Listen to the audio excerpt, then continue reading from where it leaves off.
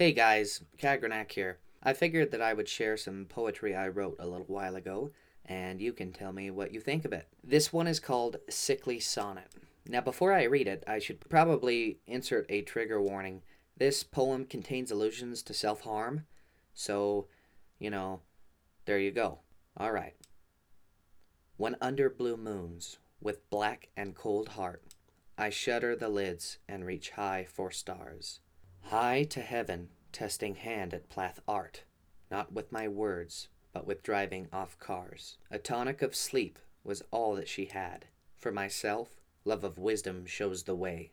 Hers was the jar, its weight not too bad.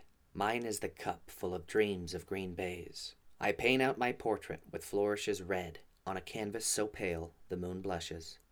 I think out the truth, I want to be dead. My blade and tried hand, the best of fine brushes.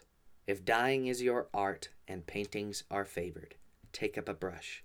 Use red ink via razor. Okay, guys, let me know what you thought of it.